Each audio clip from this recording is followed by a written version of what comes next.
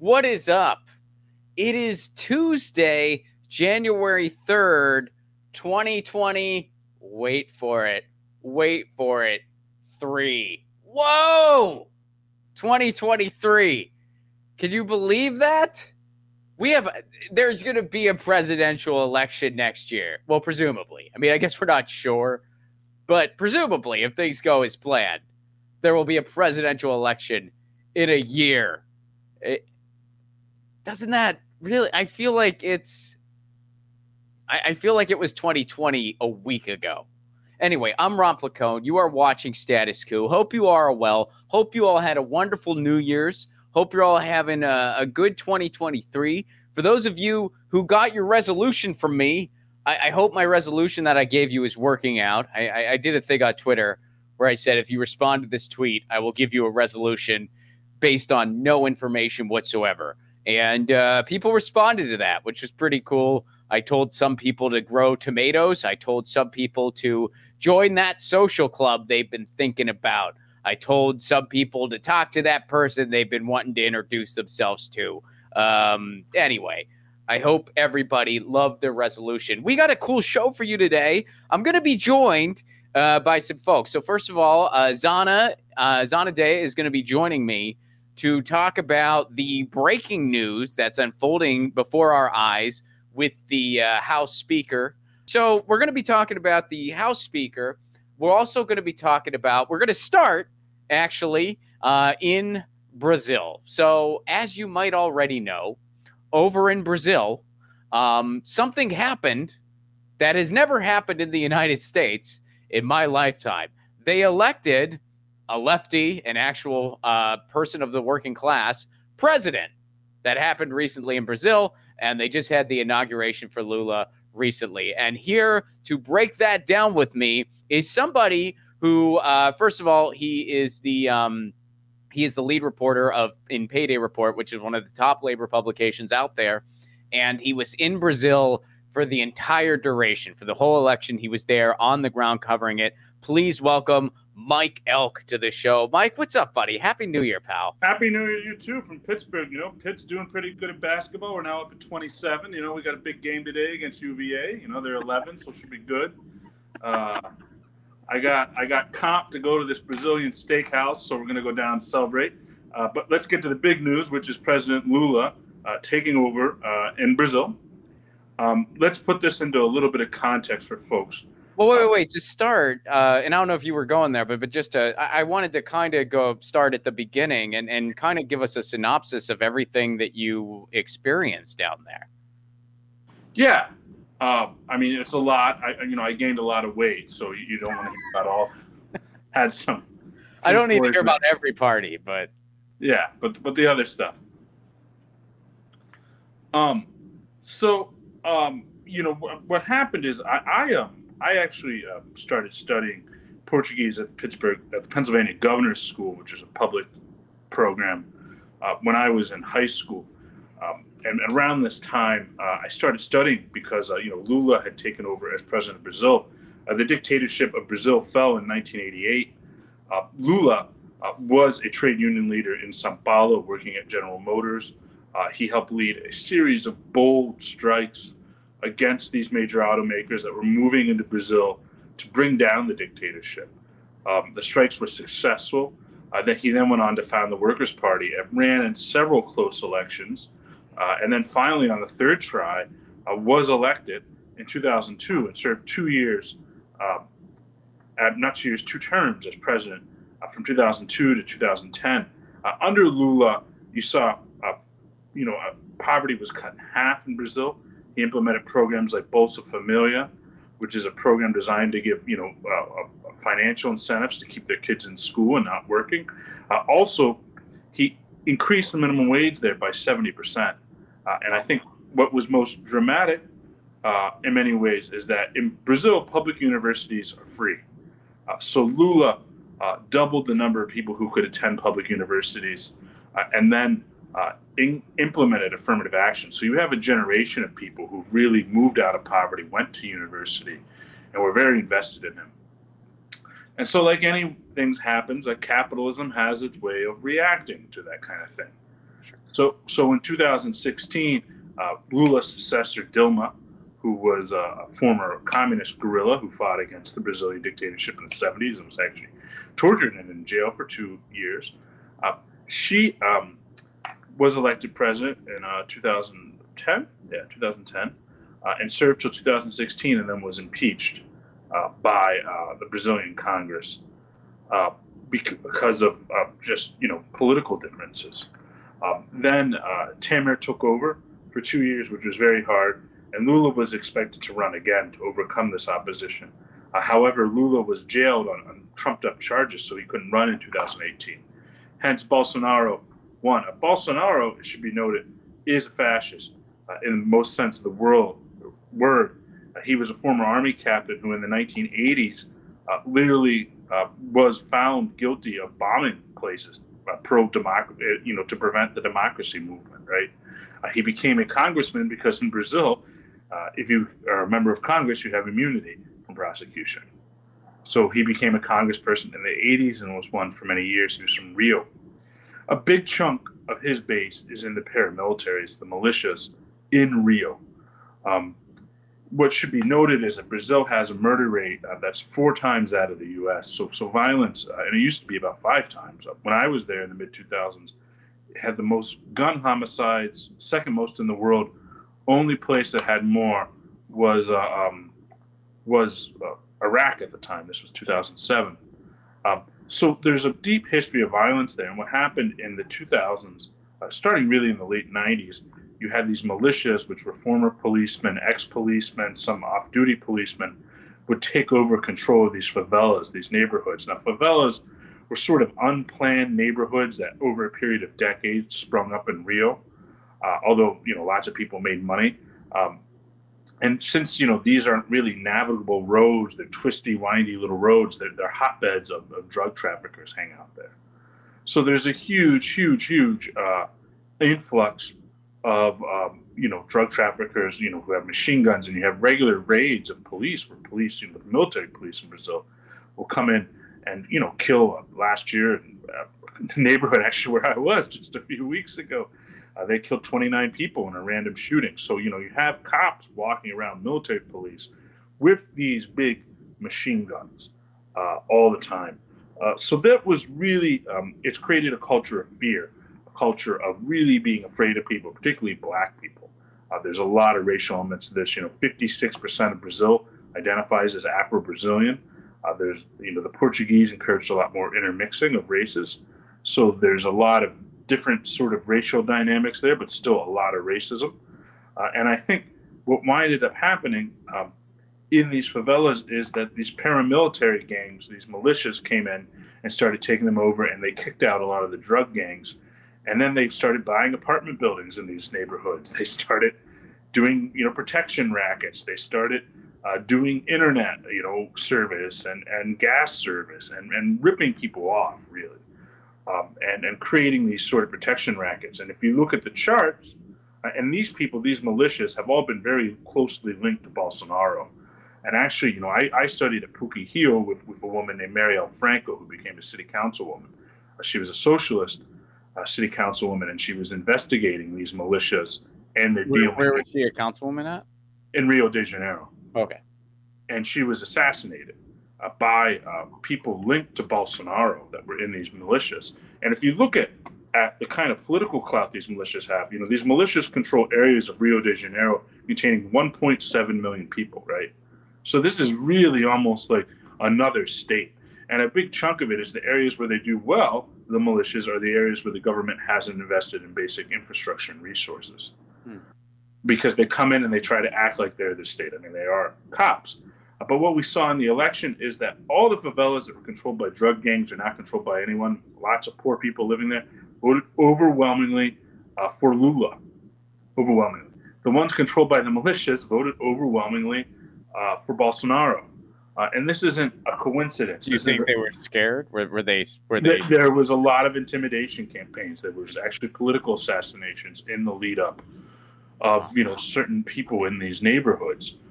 So there was a really deep fear, justifiable fear, in some of these communities. So to fight this sort of culture of fear, Lula ran on this campaign of Brazil vai sorrir de novo. Brazil is going to smile again under me. Everybody's going to have fun. If you went to his, I've never been to a political rally where I've seen so many people making out until I covered the Lula campaign. Every rally, there were like beer vendors, and it was like, people walking on stilts and people playing the drums and horns. And man, they were a pretty good time. I never had such a good time covering anything like that before. So, you had this big atmosphere, this culture in Brazil. Lula campaigned on, one of his mottos was Vacina, Picanha, Cervejinha, Lula, which means vaccine, steak, beer, Lula 2022. So he ran on this idea of everybody should be able to afford a little steak, a little bit of beer. We should be able to do all these things. And quite literally, in this very popular podcast, very, very famous podcast, Lula, right before the election, said, hey, look, one thing I'll tell you is that, and this is what he said, people that don't have any lovers in their lives, I mean, that's a sad place to be. Loneliness is bad. In my administration, everyone is going to date. And he made a joke about we're going to have the ministry of dating, in my administration, like everybody's going to get laid, right? And Lula is actually a widower. His wife died. Lula was in jail for 2 years. His wife died while he was in jail of a stroke. And he remarried to a younger woman, not that much younger. She's, like 15 years younger than him. He's in his 70s. And he married her, Janga, and they just threw a huge party in Brasilia, which is the capital of Brazil, which was massive. They had almost every major act in Brazil play. It was a huge party. And at the party, they got up and they made out a little bit on stage. And Lula let it be known. So you had this sort of, that, he was going to be the minister of dating. So you had this real culture of fun around the campaign, of a different political vision. I mean, to say, hey, everybody's going to smile again, or Lula's going to make Brazil happy again, is a much better political slogan than Build Back Better, right? Just a little. A little bit, like, hey, imagine if Biden came out and was like, hey, everybody's going to get laid, right? I don't know. I mean, knowing his history, that could be interpreted in quite a bad way, actually. But yeah, no, I actually think, honestly, if we're being, I think very kind of self-reflective, I think one could argue that that's kind of missing in the United States, kind of on the left too. Like there's sort of this element of like a lot of people. I think a lot of people kind of can sometimes get turned off by the left here, or what is left passing, because there's sort of this lack of fun. Yeah, no, there really is, and there's a lack of a broader cultural force, behind this stuff. I mean, certainly there are left groups that have a lot of fun. We try to throw some parties, have some fun. Sure. But there's not that kind of dynamic that you had in the streets. I mean, I was there in Rio de Janeiro. I mean, the city shut down. People were dancing till 3 a.m. Yeah. Pretty epic. And this inauguration was particularly interesting because Bolsonaro fled the country 2 days before. Yeah, he's in Florida, right? Orlando. That's where you go when you're a fascist and you get out of office. You go to Orlando. Where else? In some ways, I feel like that's worse than going to prison. Orlando's. I mean, hey, there's some. I mean, when the rich folks in Miami don't want you and you have to settle for Orlando, that's like. I just think that's so hilarious that he's just down in Florida and they're just like, welcome to the land of Matt Gaetz. This is where you belong. Yeah, and so he's there, and since he wasn't there, traditionally the outgoing Brazilian president puts the presidential stash on the incoming Brazilian president. But Lula instead had a group of regular Brazilians do this. This was never done in Brazil before, and actually had a local garbage worker do the job. Because a local black garbage worker probably is a much better person than Bolsonaro to do something like that, right? So Lula, I think, it's really exciting what's happening there.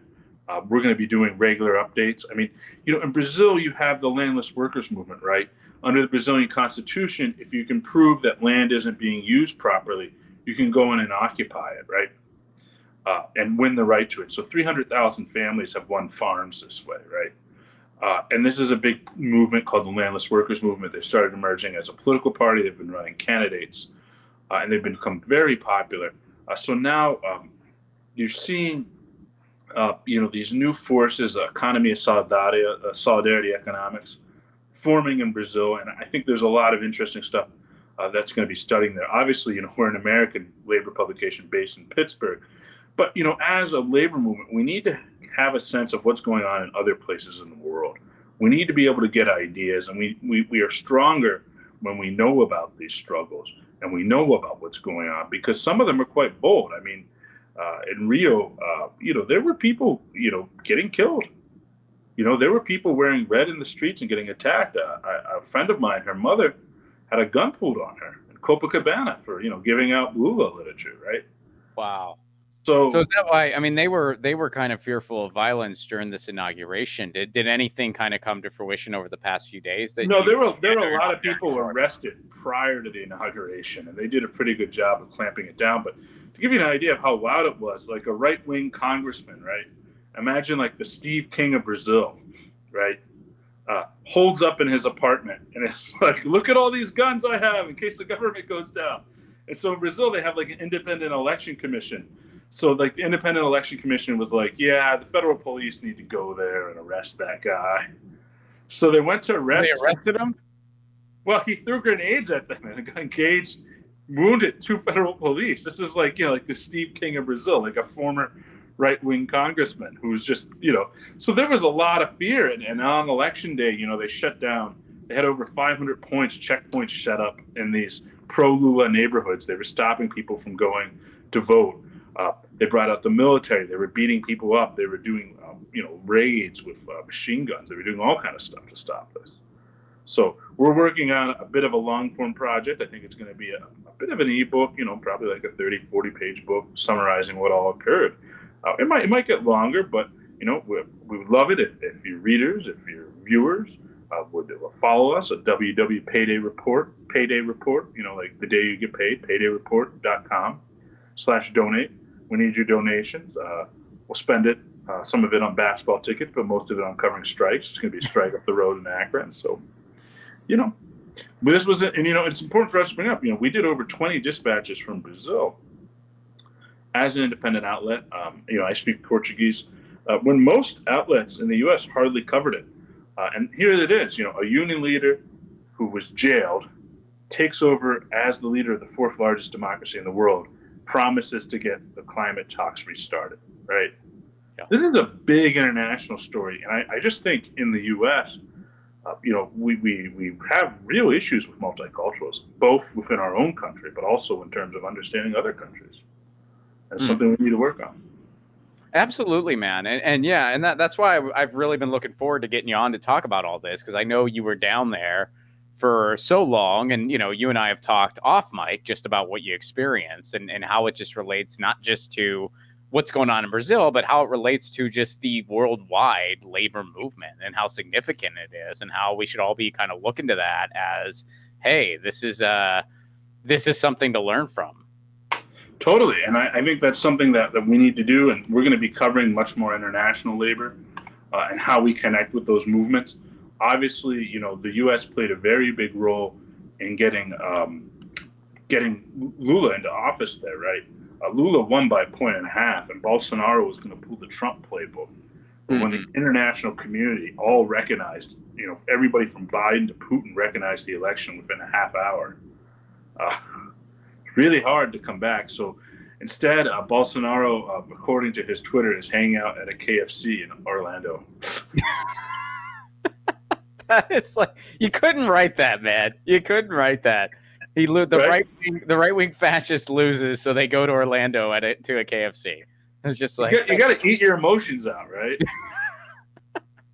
Well, dude, thank you for all you did down there, and thank you for sharing that with us. And again, for everybody who wants to check out more, paydayreport.com. Mike covers labor issues all over the world, really, and especially here in the United States. He covers strikes and protests and labor news, and he's based in Pittsburgh, Pennsylvania. Him and I share the same hometown.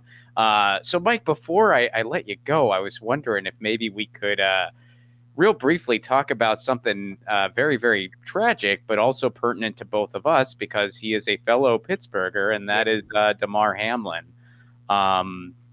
That's so for those I of you. I grew up playing football for many years here at Woodland Hills, which is a pretty prestigious program. I played quarterback. And, I haven't really watched football in about 15 years, but I happened to be in a bar when I was on. Mm-hmm. And I think it just goes to show that football is an unsafe game at any speed. The old Ralph Nader book, it's unsafe at any speed. This is a 24-year-old guy who nearly was killed.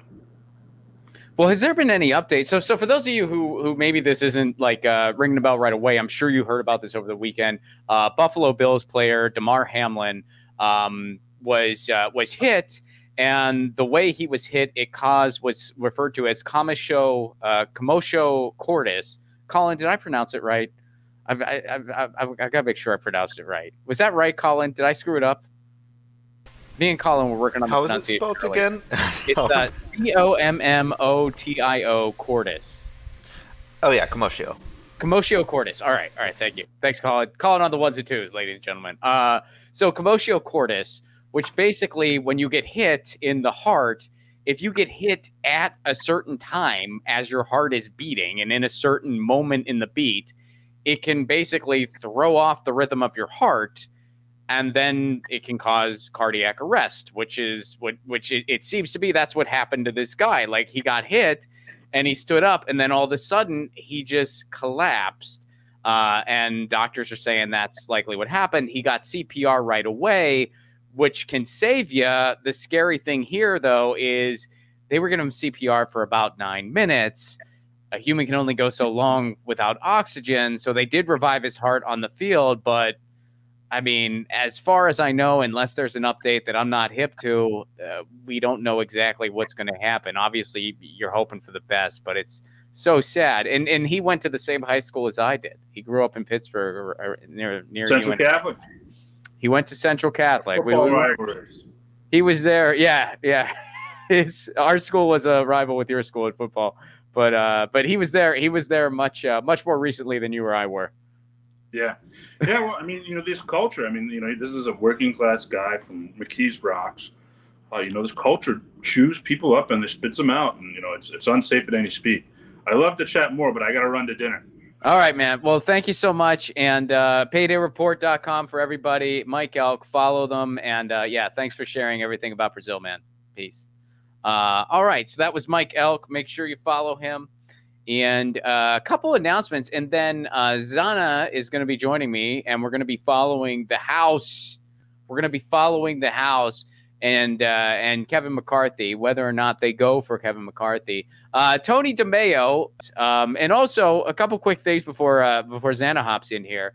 There's a little inkling, modicum inkling of good news. Dare I say good news? Joe Biden, and this is breaking. This pretty much dropped this morning.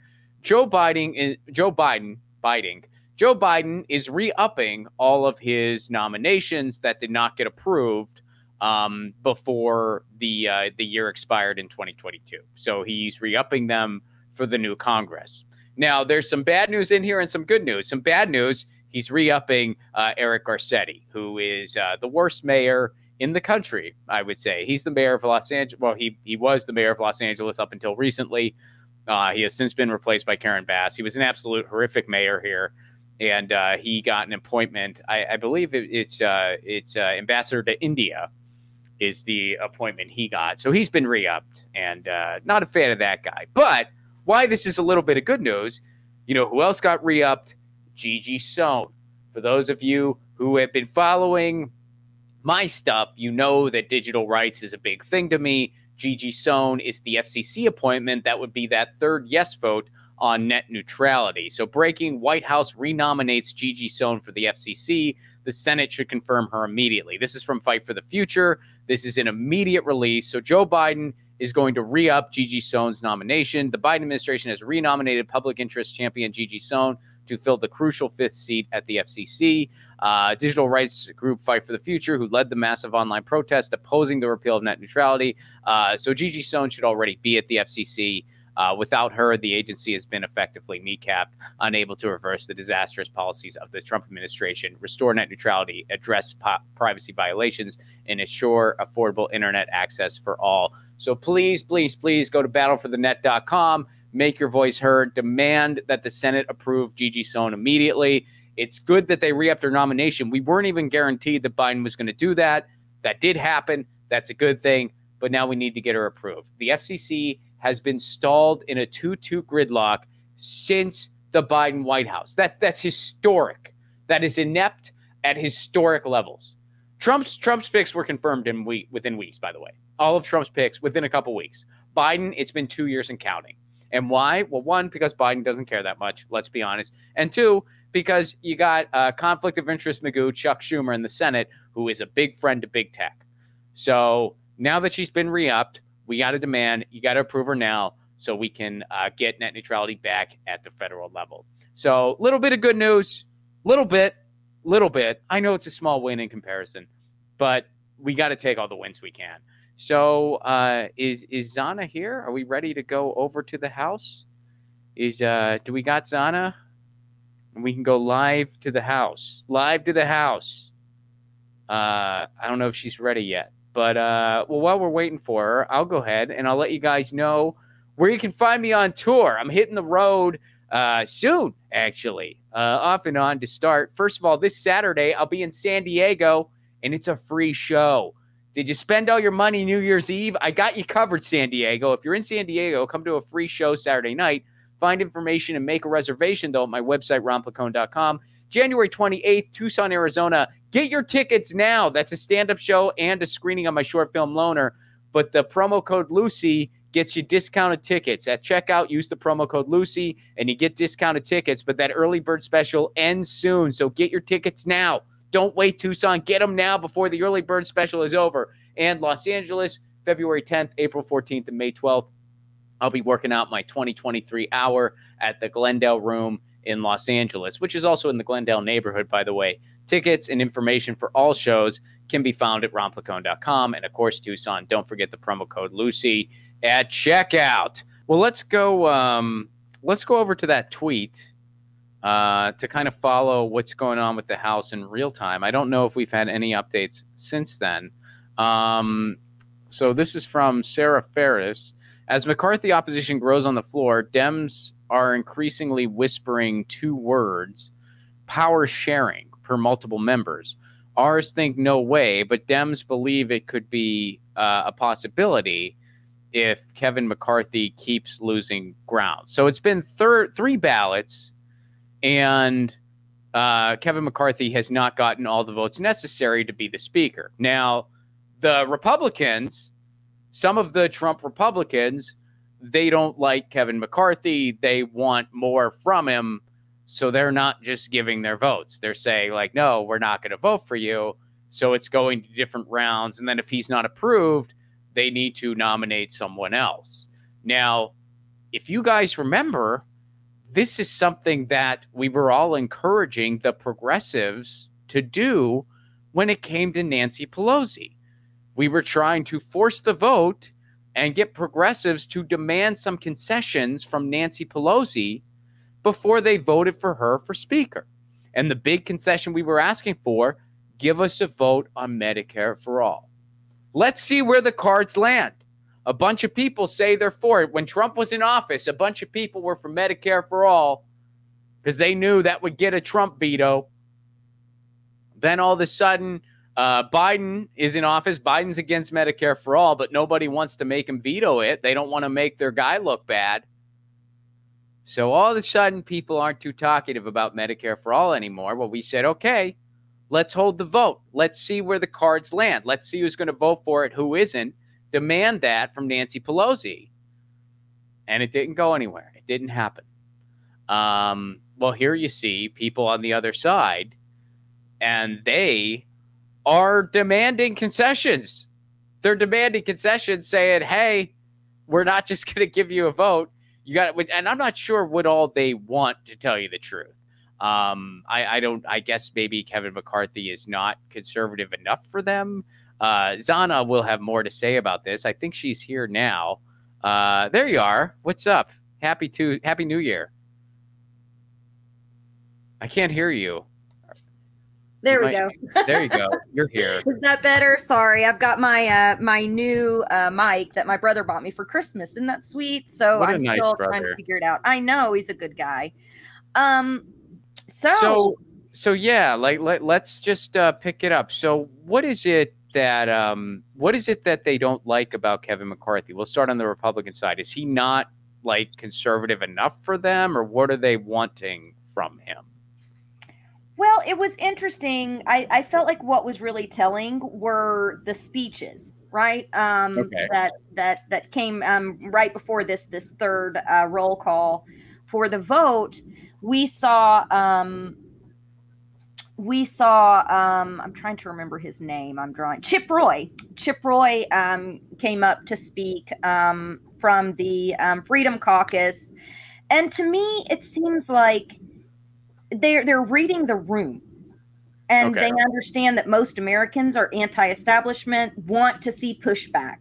They want to, his whole framing was, this is the first time we've had a debate. This is the first time Americans are bucking the party. We're bucking the system. We're going to drain the swamp. We're going to take care of the border. It was all your stereotypical, right-wing talking points about immigration and about excess spending and about how are we going to pay for it questions. But which is the swamp, by the way. Like, right, that's all exactly. The swamp. So it's like they borrow this anti-establishment language. Meanwhile, they're just like an even worse version of the status quo.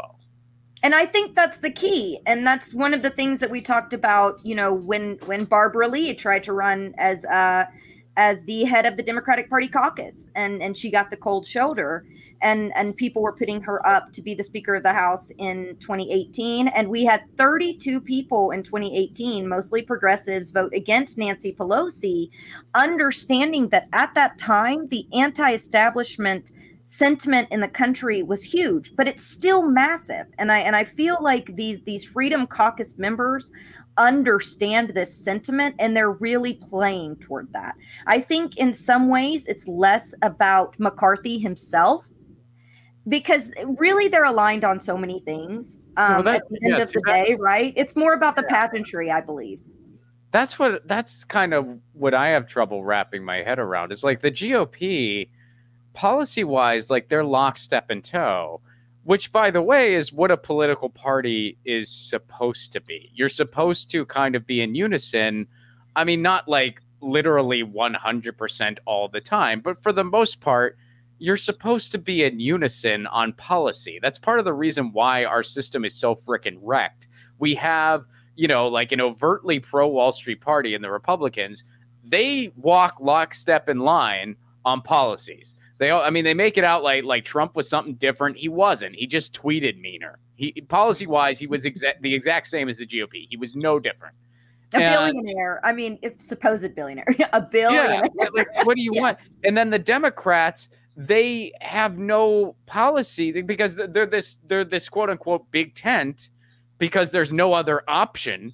So you have people that are completely politically, ideologically opposed within this same freaking tent, and it's a train wreck. Like it doesn't make any sense. Like, it's the most, if you just describe that to a person who wasn't familiar with the United States, they'd be like, that sounds like the worst idea ever. How does your system work? And we'd be like, it doesn't. That's the problem. Yeah. It freaking doesn't work. You said before that there isn't two parties. There's really only one party, and it's the United Corporations of America, as Jordan said. There's just one party up there at the end of the day. At the end of the day, if you look at the votes and you really break down legislation once it's passed, all these representatives, whether they have a D by their name or an R by their name, agree on the same things. If we track presidencies over the last decade, we'll see that the types of legislation and policy, I was cracking up at Chip Roy talking about how, Biden's agenda against fracking and oil is tearing the country apart. When we look at that and we say, what are you talking about? Like,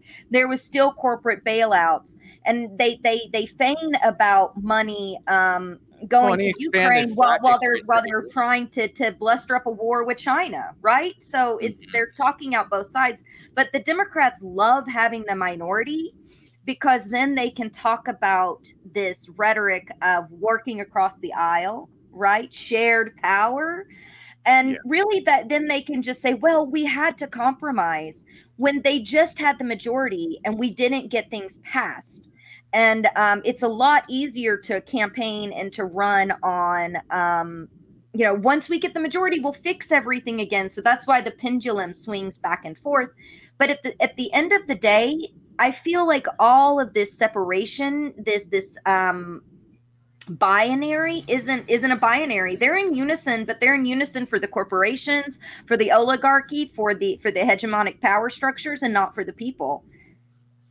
Yeah. So, well, what is this like shared power thing they're hoping for? So it's been like 3 rounds now, and he still hasn't gotten the votes. Now, so like, what is this shared power thing the Dems are whispering about? Like what exactly is that?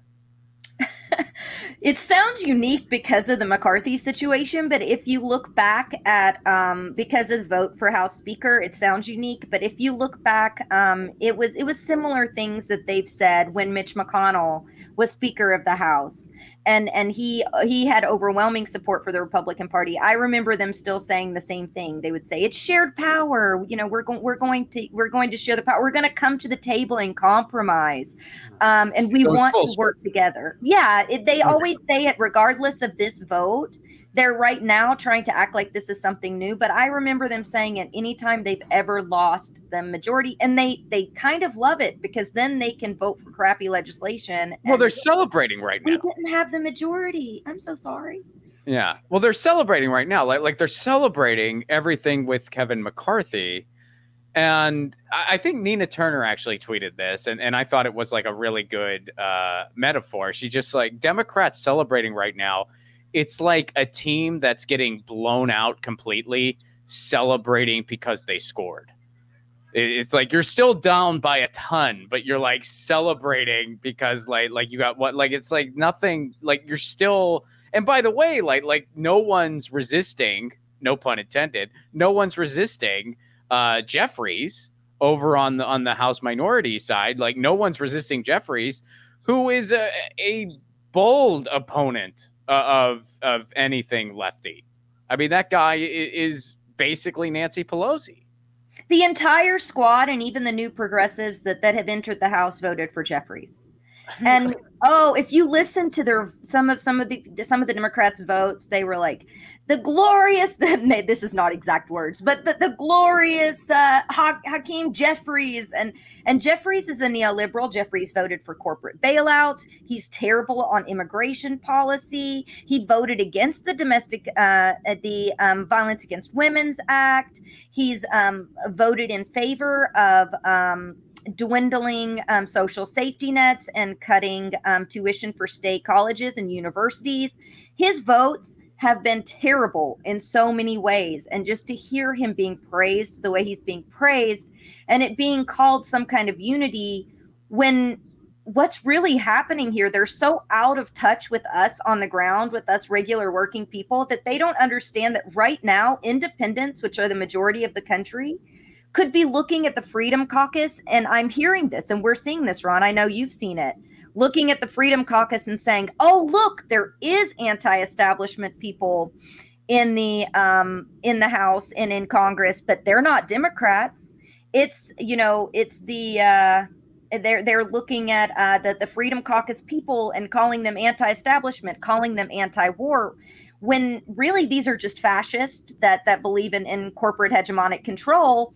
That have read the room, understand messaging, and know how to manipulate the public right now into believing that they're the anti-establishment folks, that they're the ones on our side. And to me, that's one of the most dangerous consequences of what's happening, because I feel like mark my words, for the next 3 or 4 months, we're going to be hearing about how they bucked the Republican Party and how they're anti-establishment. Which I think is a dangerous rhetoric, because we're seeing people already leaving the left and going toward the right, and we don't need more of that.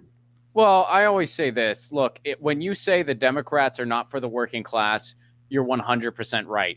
But when you go and you apply the pretzel logic to then say Republicans are, you've lost the frickin' plot completely. You've lost the plot completely, because that is like brain rotting pretzel logic. That's what that is. That is just brain rot level pretzel logic, to be like, oh, well, the Republicans are actually, I mean, we saw it during the whole railroad thing. They're like, oh, well, Republicans are looking out for unions. How? They all voted in unison against giving them sick time. Yeah. And the only reason any of them whatsoever voted for the other bill was because they wanted to just make Biden look bad. They were just playing politics. If they were actually standing up for unions, they all would have stood up for the sick time. None of them did. Republicans are looking out for unions. You're in a dream world. Democrats aren't either. But I mean, it's like I think that we are so desperate as a society because we just have this barbaric government blatantly working against its own people, that people create political fan fiction in their head. Yeah. One, out of desperation, and then you have other people who do it on shows for clicks. They know it's going to be popular. They know it looks good to have, oh, I'm going to tweet this contrarian thing where it's like, actually, the Republicans. It is like, there's nothing insightful or intelligent about what you're doing. You're just hamming something up for clicks. And you don't actually believe Republicans are for the working class. Or if you do, your brain has rotted out of your freaking skull. Democrats aren't for the working class either. Guess who's for the working class? Nobody. Nobody. They're all buddies. They're friends when they're friends. When Biden said he's friends with McConnell, that's the truth. And Bernie, he's done a lot of good votes and he's done good things, but when he said Biden's my friend, he meant it. They, on a lot of legislation, they will work together at the end of the day. And especially the neoliberal ones, you can hardly tell a difference between a neoliberal in the House whose name you don't know and a Republican in the House whose name you don't, or a Democrat, a liberal Democrat and a liberal Republican. These people that fly under the radar, their voting records parallel, and the legislation they support is basically the same. And so when you look at when you look past the rhetoric and you start looking at the legislation and the votes and the donors, they all have the same donors too. At the end of the day, the donors hedge their bets and bet on both parties, and they all have the same donors pulling the strings too. So we have that dynamic. But even today, I saw people posting, and I've seen these comments, from pundits. I've even seen it in mainstream. This concept that the Republicans, at least they tell us what they're going to do to our face, and the Democrats lie to us about doing good. But the truth is, where I'm from, Republicans lie about getting us health care, getting us jobs, they tell us the same thing Democrats tell us here in Kentucky. These are usually people that are saying this that are, in places like California, New York, maybe they are not exposed to it. But in the red states, they tell us they're going to get us good jobs. They tell us they're going to bring us health care. They tell us they're going to create tuition-free community colleges and get us jobs programs. They make that? Yeah. They make progressive promises to us all the time. It's just not realized. And so people around here think that they're going to do good. They don't run on, the immigration and stuff like that around here as much as they do other places. And that's true for a lot of middle America, where you have Republicans sitting in House seats and sitting in Congress, is that they will tell people, we're going to get you health care. Every American deserves health care. They say, you're going to be able to go to college and get a good job. We're going to bring good jobs. We're going to grow small business. They make the same promises that the Democrats make. Their flyers, you can hold them up next to each other, their mailers, and they'll be so similar in their language. So getting back to the performance piece that's going on right now, what exactly do have what is it? The Tea Party, have they, or Freedom Caucus? It's the Freedom Caucus, right? That's the official. So what have they proposed? Somebody else who they want instead of McCarthy, and what are some of the concessions they want from him? Like how is he not far right enough for them? I mean, I guess I'm just curious, like what they're like. I know what they're trying to do, like in the kind of theatric sense, but what are they actually? Is there anything like like specific they're trying to get?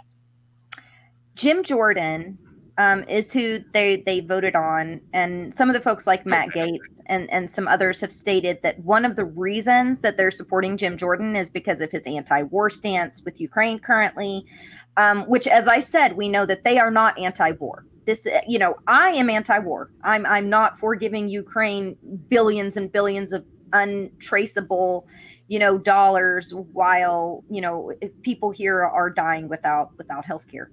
But that's not really their goal. They also say that they want to strengthen the border. A lot of it was actually said in the speech that Chip Roy gave about, he was talking about the border. He was talking about fentanyl crossing the border, how money needs to be spent on that we need to strengthen our military. And so it's really about spending. It's that same classic Tea Party line about spending, which I'm sure Grumbine would have a whole heck of a lot to say about this, right? But that's their line. And the funny thing is Jim Jordan is voting for McCarthy. So they're voting for Jim Jordan, but Jim Jordan is voting for McCarthy. But that's the reason. Another reason is that they have said that McCarthy plays ball too much with Democrats. But they said the main reason that I keep hearing from all of them is that it's time that Congress had debates again. And it's time that we get out of the two-party hegemony where they just hand a name down from the party and then everyone votes. So they are playing that anti-establishment angle as their main incentive for voting for Jim Jordan. They say that they're doing this to open dialogue, to show that it's possible.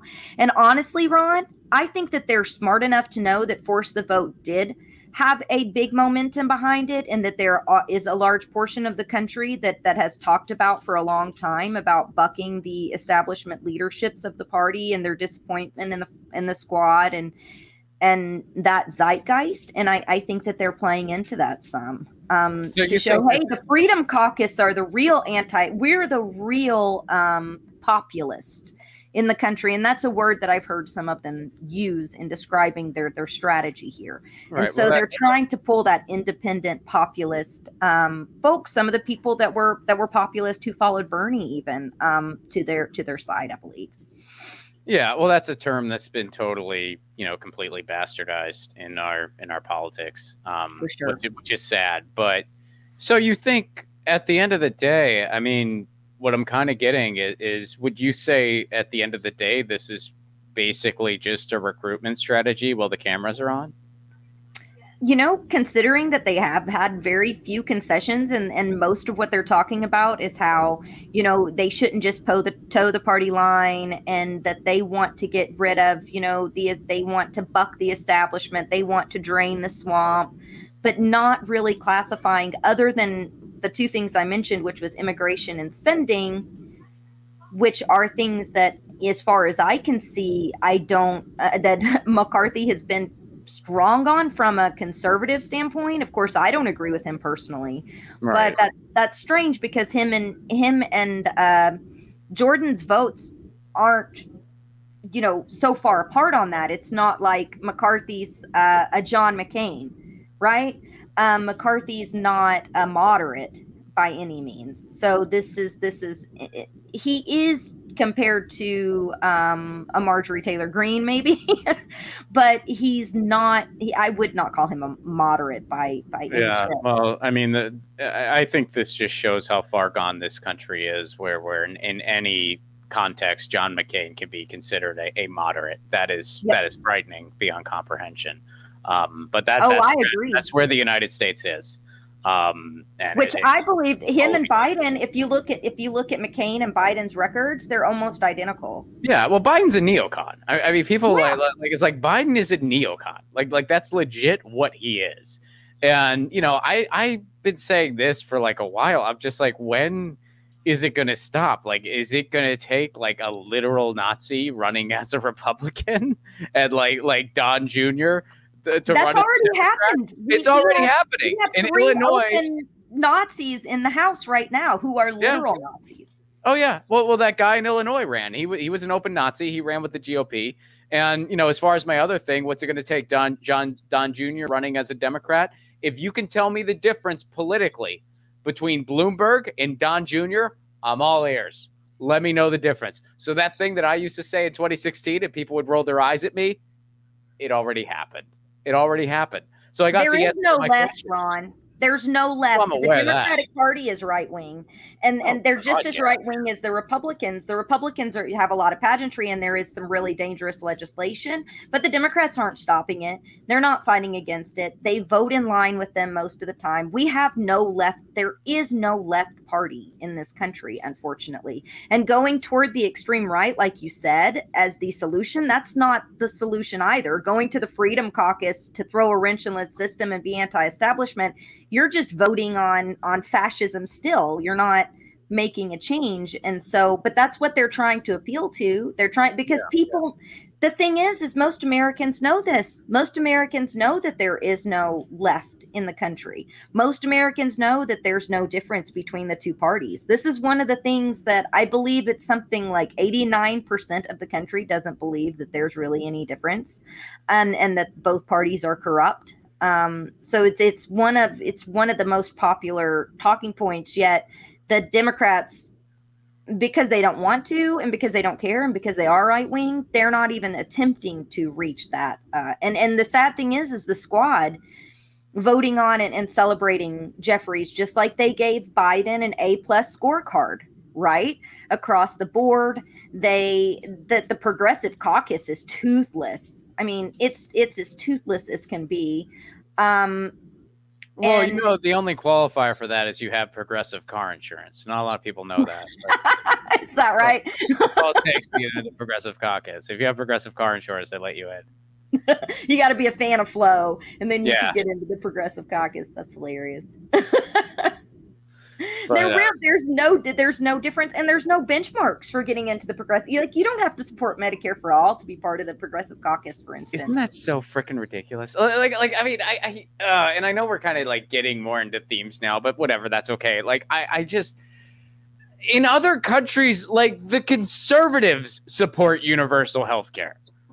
Like it's just ridiculous. I think the most prominent thing, if you've never seen the movie Sicko, you should check it out. It's a really good documentary that Michael Moore did, where like when he's talking to that guy up in Canada, and the guy in Canada is talking about like, yeah, it's important, like everyone has healthcare, we got to cover everybody, of course, like regardless whether you can pay or not. And Michael Moore goes, okay, so you're like a big radical lefty guy then.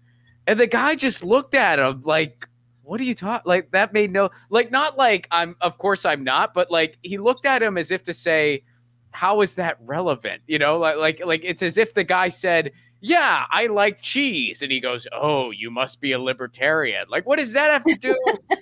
Cheese is pretty universal. That has nothing to do. Like the guy just got, and he goes, actually, I'd be considered a conservative, but I don't know how that's relevant. Like, it's just not, and I know that in recent years in a lot of countries that is changing. They are politicizing healthcare more because they are some of the people on the right are starting to take a play out of our playbook. But fortunately, their citizenry is smart enough to be like, no, you're not.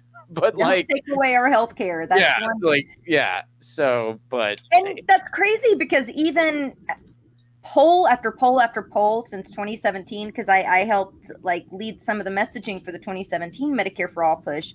The polls show, and this goes kind of back to this McCarthy vote too, the polls show that most Americans support universal health care. That's just something that's right. Even more than half of Republicans support it, polls show now. So people that identify as Republicans, but 70% of the country identifies as independent, and among independents, it's extremely popular. And so it's one of the most popular policies out there, yet not even the Democrats can support it. And so that just shows us that they're the same, but they're not. The Freedom Caucus isn't going to come out and push for Medicare for all, even though it's popular, but they will latch on to this anti-establishment. And that was one of the things with Force the Vote. Even if you can't get concessions, at least you're showing some pushback for Pelosi, like we saw in 2018, which put Pelosi's feet to the fire a bit. In 2020, there was none of that. It was straight across the board. You know, AOC voted absent the first time. Cori Bush voted no. And so it's her first vote. And I was cheering and I was so excited. And then Cori came back in and voted yes. Granted, that's only one person, but the entire progressive caucus is large. Yeah, I mean, they could have made demands. They didn't. And I mean, well, so getting back to the goofy little today's performance. So if they don't settle this today, are they going to like nominate someone else, or is he going to have to give them some concessions? Like, what do you think will happen next? Because it looks like we're not going to have a conclusion today, right? Like, I think, well, what's very interesting with this vote is that McCarthy lost 2 votes on this next round of votes. Right. Like this third round, he's like not getting them, he's losing them. Okay. I thought you meant he lost 2 rounds. I'm like, yeah, you mean he lost more votes too in the rounds. 3 rounds. Gotcha. And then he lost on the third round of voting today. He lost 2 additional votes, which is funny. I mean, that at least we got like, that is funny. It's like, well, let's put it back up there. How did he do? Shittier. All right, we're gonna try this again. He did shitty and then shittier. But I think if we do nothing different, this is gonna change up. That's what are the commission? What I haven't even heard. You know, at least when there was a call to action from the progressives that people were asking them for, is like bring Medicare for all for a vote. You know, put people on these committees. I don't hear anything like that from the Freedom Caucus. I don't hear anything, and I may be missing something. So folks can correct me out there, but I haven't seen. We want these people on these committees. We want this piece of legislation brought forward. All that they've said is basically we spend too much money, and the border's in crisis. We need our border fixed, and that's it. But what's the policy? What's Jim Jordan going to do that's different than McCarthy? That's what's so interesting. So I don't know what their concessions would be. Ron. Honestly, I think you might have nailed it when you're saying you think this is just a performative recruitment tool. I mean, I think your dog agrees. I think everyone agrees. Thanks, Reed. I mean, honestly, because that's the thing that I have trouble wrapping my head around too. Because it's like we've established, when it comes to policy, Republicans are hook, line, and sinker. They are in unison. They never really buck each other in the votes. They're I mean, you have with exception to someone like a Ron Paul or something like that, who I think does genuinely have anti-war views. With exception to like him and like maybe 1 or 2 others on occasion. Occasionally Rand Paul does something like that. But outside of that, I mean, they are hook, line, and sinker on everything, on the corporate capture, on screwing over people left and right, on the war machine, and they don't buck at the end of the day. So it's like, what do you want from this guy that he's not offering you? And yeah, I think at the end of the day, it's like, this is just a good recruitment opportunity for them. I mean, unless there's some like really concrete, I mean, maybe like they're going to get some committee assignments or something, but it looks like they just want, like they just want to look like the outsider answer, which is, there's no such thing as an outsider answer sponsored by the Koch brothers. No. That's like that's like a grassroots movement sponsored by Walmart. Like, it's not a thing. It's not real. So outsider caucus brought to you by Alec. Yeah, right? So and it's all corporatism at the end of the day, and it's all the same, but they are brilliant at messaging. And I believe that one of the ways that we've gotten away from that fire that was generated from Bernie, that fire that, people like Nina Turner brought, is that there isn't the messaging, there isn't the rallying, there isn't these Freedom Caucus people, they do what we beg the Squad and others to do, which is use your big platforms, go out on the ground, organize, hold rallies, do calls to action. They do those things.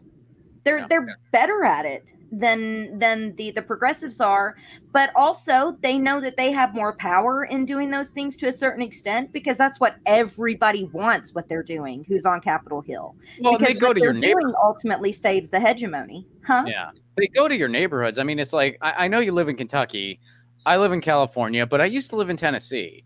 So like I do have some experience with like what you're talking about. And like I do remember where it's like, you know, the Tea Party has a hand, and also just the Koch brothers, they have a hand in every campaign from local on up. And they are in your neighborhood, and they are in your face, and they are like pushing their agenda, and they disguise it as like a grassroots thing.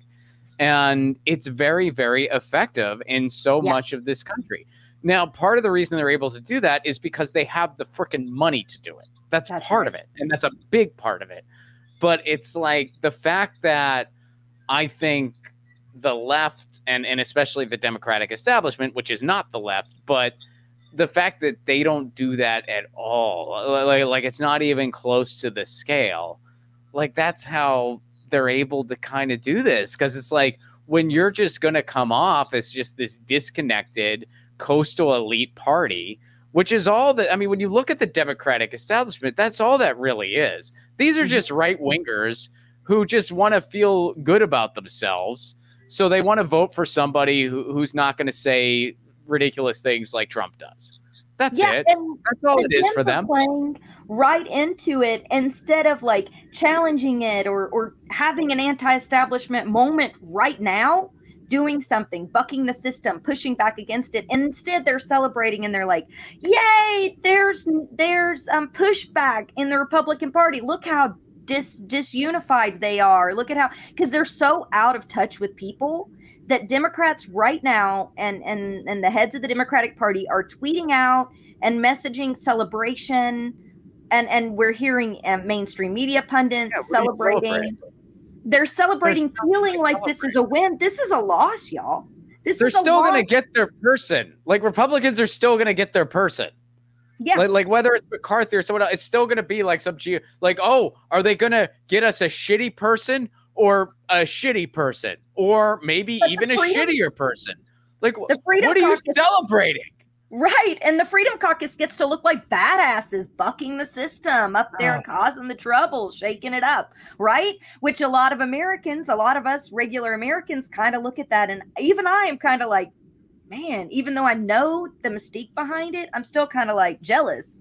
I'm like, I wish that we had progressives up there bucking the system. I wish that we had, this going on right now. I want to see that, right? It's like FOMO a little bit. And even if I'm even feeling that, knowing better, that a lot of people out there are feeling it, but the Democrats are so, and all the representatives, I think they're all the same. So I don't really see Democrat, Republican. Like I look at the policy the person passes and their votes, and to me, they're all the same. So all of them are just so out of touch.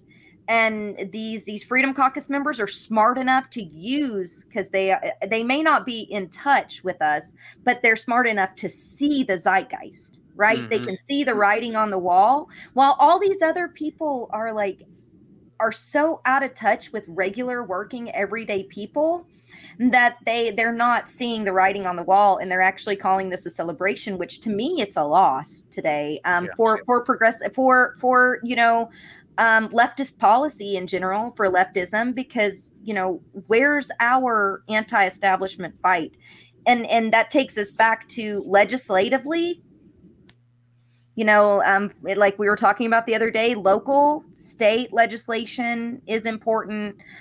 So run for state houses, run locally. This tells me again, it just sends that other signal up that the federal level, the House and the Senate, are useless. Mm-hmm. They're useless. So in other words, in short, if you were paying attention to the theatrics today and you came here, we had to give you the inconvenient yet true message that the professional wrestling match isn't real. Sorry, we had to break it to you. Sorry, we had to be the ones to be like, hey guys, the wrestling match isn't real. And I know in the world of political talk, podcasting, whatever, you kind of have to pretend it's real. But I don't like pretending it's real. I'm not going to pretend it's real, because it's just phony. And you know what? There's nothing wrong with professional wrestling. If you like that's all well and good. It takes a lot of physical skill, actually. The difference I is want our Ric Flair and Macho Man Randy Savage. Where are that's they just they don't exist. I mean, and that's just fine. The difference is that this professional wrestling, this version of professional wrestling, A, takes no physical skill, and B, denies people health care and is causing war around the frickin' planet. So it's a little more severe, unfortunately. So look at the votes and read the room and look at their full policies is kind of the look past the pageantry is the lesson for today in my heart. It's like look past it, because they do this. They did this with the whole Trump dossier, Mueller report nonsense. You remember how theatric those proceedings were for that whole thing from both sides?